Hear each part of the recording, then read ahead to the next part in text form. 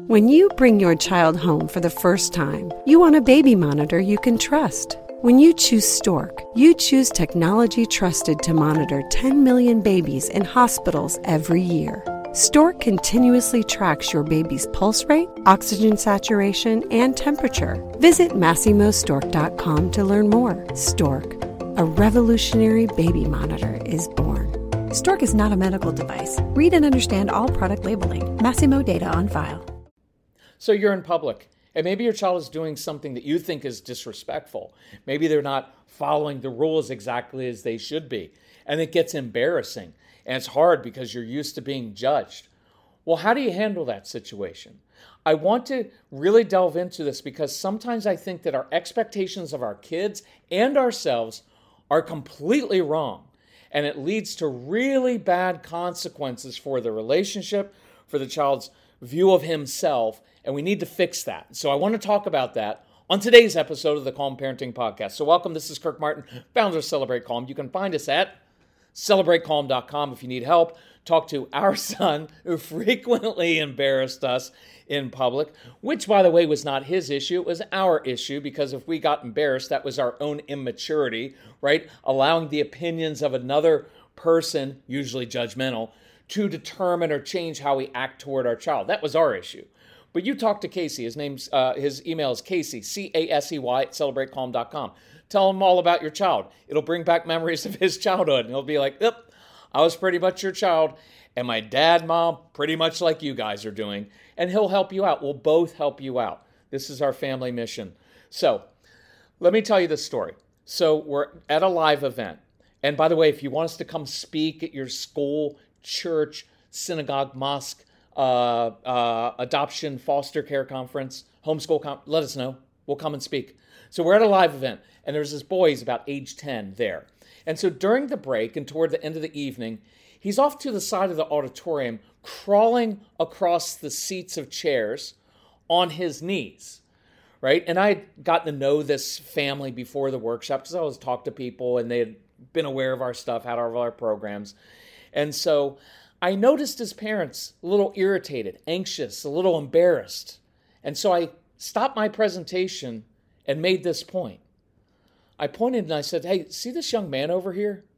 This is what he's supposed to be doing. Kids are supposed to be curious. It would be weird if a kid sat perfectly still for 2 hours through an adult presentation, especially after sitting still at school all day, right? And I know his good parents sitting up front, which they were, I know they're concerned. They're probably irritated. They're self-conscious, right? And they're shooting their son the evil eye, prompting him to stop and come sit down. Because look, in the middle of a calm presentation in front of the calm guy, they can't get up and scream at their child. So they're trying to get him come sit down. And what I said was, I'm glad this young man is ignoring his parents right now because he isn't doing anything wrong. In fact, we need to affirm this child, this young man, for some really good choices that he's making. Look what he didn't do. And by the way, that's a really great formulation sometimes to get perspective when you get a call from school because your child butt in line in the cafeteria or wanted to go first, and they're like, oh. Well, just think what he didn't do. He didn't come up and stab some kid in the back with scissors and stomp on him to get his lunch first, right? Think with perspective. Think what they didn't do because it could almost always be a lot worse, right? And I like the formulation of it would be weird, right, if he was perfectly still. So think what he didn't do. He didn't get up and run across the stage. He's not jumping from chair to chair on his feet, right, putting his feet on the chairs. He's not hurdling over the chairs like my son would have done. He's not making noises or interrupting one. He's not even bugging his parents saying, Mom, Dad, when do we get to leave this boring talk? Come on, this is stupid. He wasn't doing any of that. He moved over to the side, away from everyone else, toward the back. He knew he needed to move, and so he did it in a respectful way. But we miss that oftentimes, don't we? Because we have wrong expectations of our kids and ourselves, right? And so what I said was, I'd like to take a moment and give a round of applause to this young man for quietly meeting his sensory needs, getting some exercise in a respectful way without interrupting anyone. And I want to give a round of applause to these parents for raising such a smart, respectful young man. But see, that's not what you usually hear, is it? That whole scene could have ended differently, because a lot of people at school and other situations are often like, what do you usually hear? Why can't your son sit still? Can you believe he's crawling over the chairs during the presentation? Don't you guys know how to discipline your son? And you hear all that, you get judged. And after a while, it just becomes oppressive to you, right? And it's overwhelming. And after a while, the strong-willed child just tunes everything out or becomes very defiant, because all he ever hears is the negative from everybody, what he's doing wrong. And no one stops to notice all the good choices he's made. And if you don't change that, that child will grow up and be truly defiant and very angry. So here are a few steps I would take. 1, normalize your child's behavior. I mentioned this before. I like this formulation. It would be weird if toddlers didn't make messes and stick things in their mouths all the time. Why? Because that's their job description, to be curious and ruin your agenda and get into things, because every day they wake up and the whole world is new to them. It would be weird if siblings didn't fight much of the time. Why? Because since the beginning of time, siblings have fought. Just like if you are stuck together with another person for a long period of time, i.e. your spouse, you will end up fighting and arguing, right? It's normal. It would be weird if kids didn't act impulsively in school and try to make the other kids laugh. Of course they're going to do that. Look, you want your 9-year-old being impulsive. You don't want your 35-year-old spouse being impulsive, right? They're supposed to be impulsive when they're young. It's how they learn. It would be weird if middle school kids didn't do the minimal work necessary just to get by. What middle school child comes home every day and is like, Mom, Dad, I'm really motivated. I've got a vision for my future. I'm hoping you give me some extra chores because I asked the teacher to give me some extra homework. See, that would be odd, right? But it's very normal for middle school kids to kind of shut down a little bit because they're going through all the hormonal things and all the changes. It would be weird if your teenager said, Mom, Dad, you guys have so much wisdom. Could you continue to lecture me every day for at least 15 or 30 minutes after school every day? Because I'd love to soak up all of that hard-earned wisdom, right? That would be weird.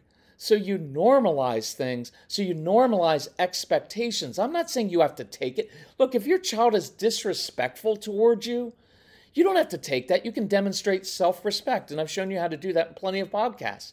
You can give consequences. You can let them know that's not the way you're going to talk to me, and if you think you're going to talk to me like that, I'm going to run the meal service and a taxi service and a laundry service. Yeah, not happening, right?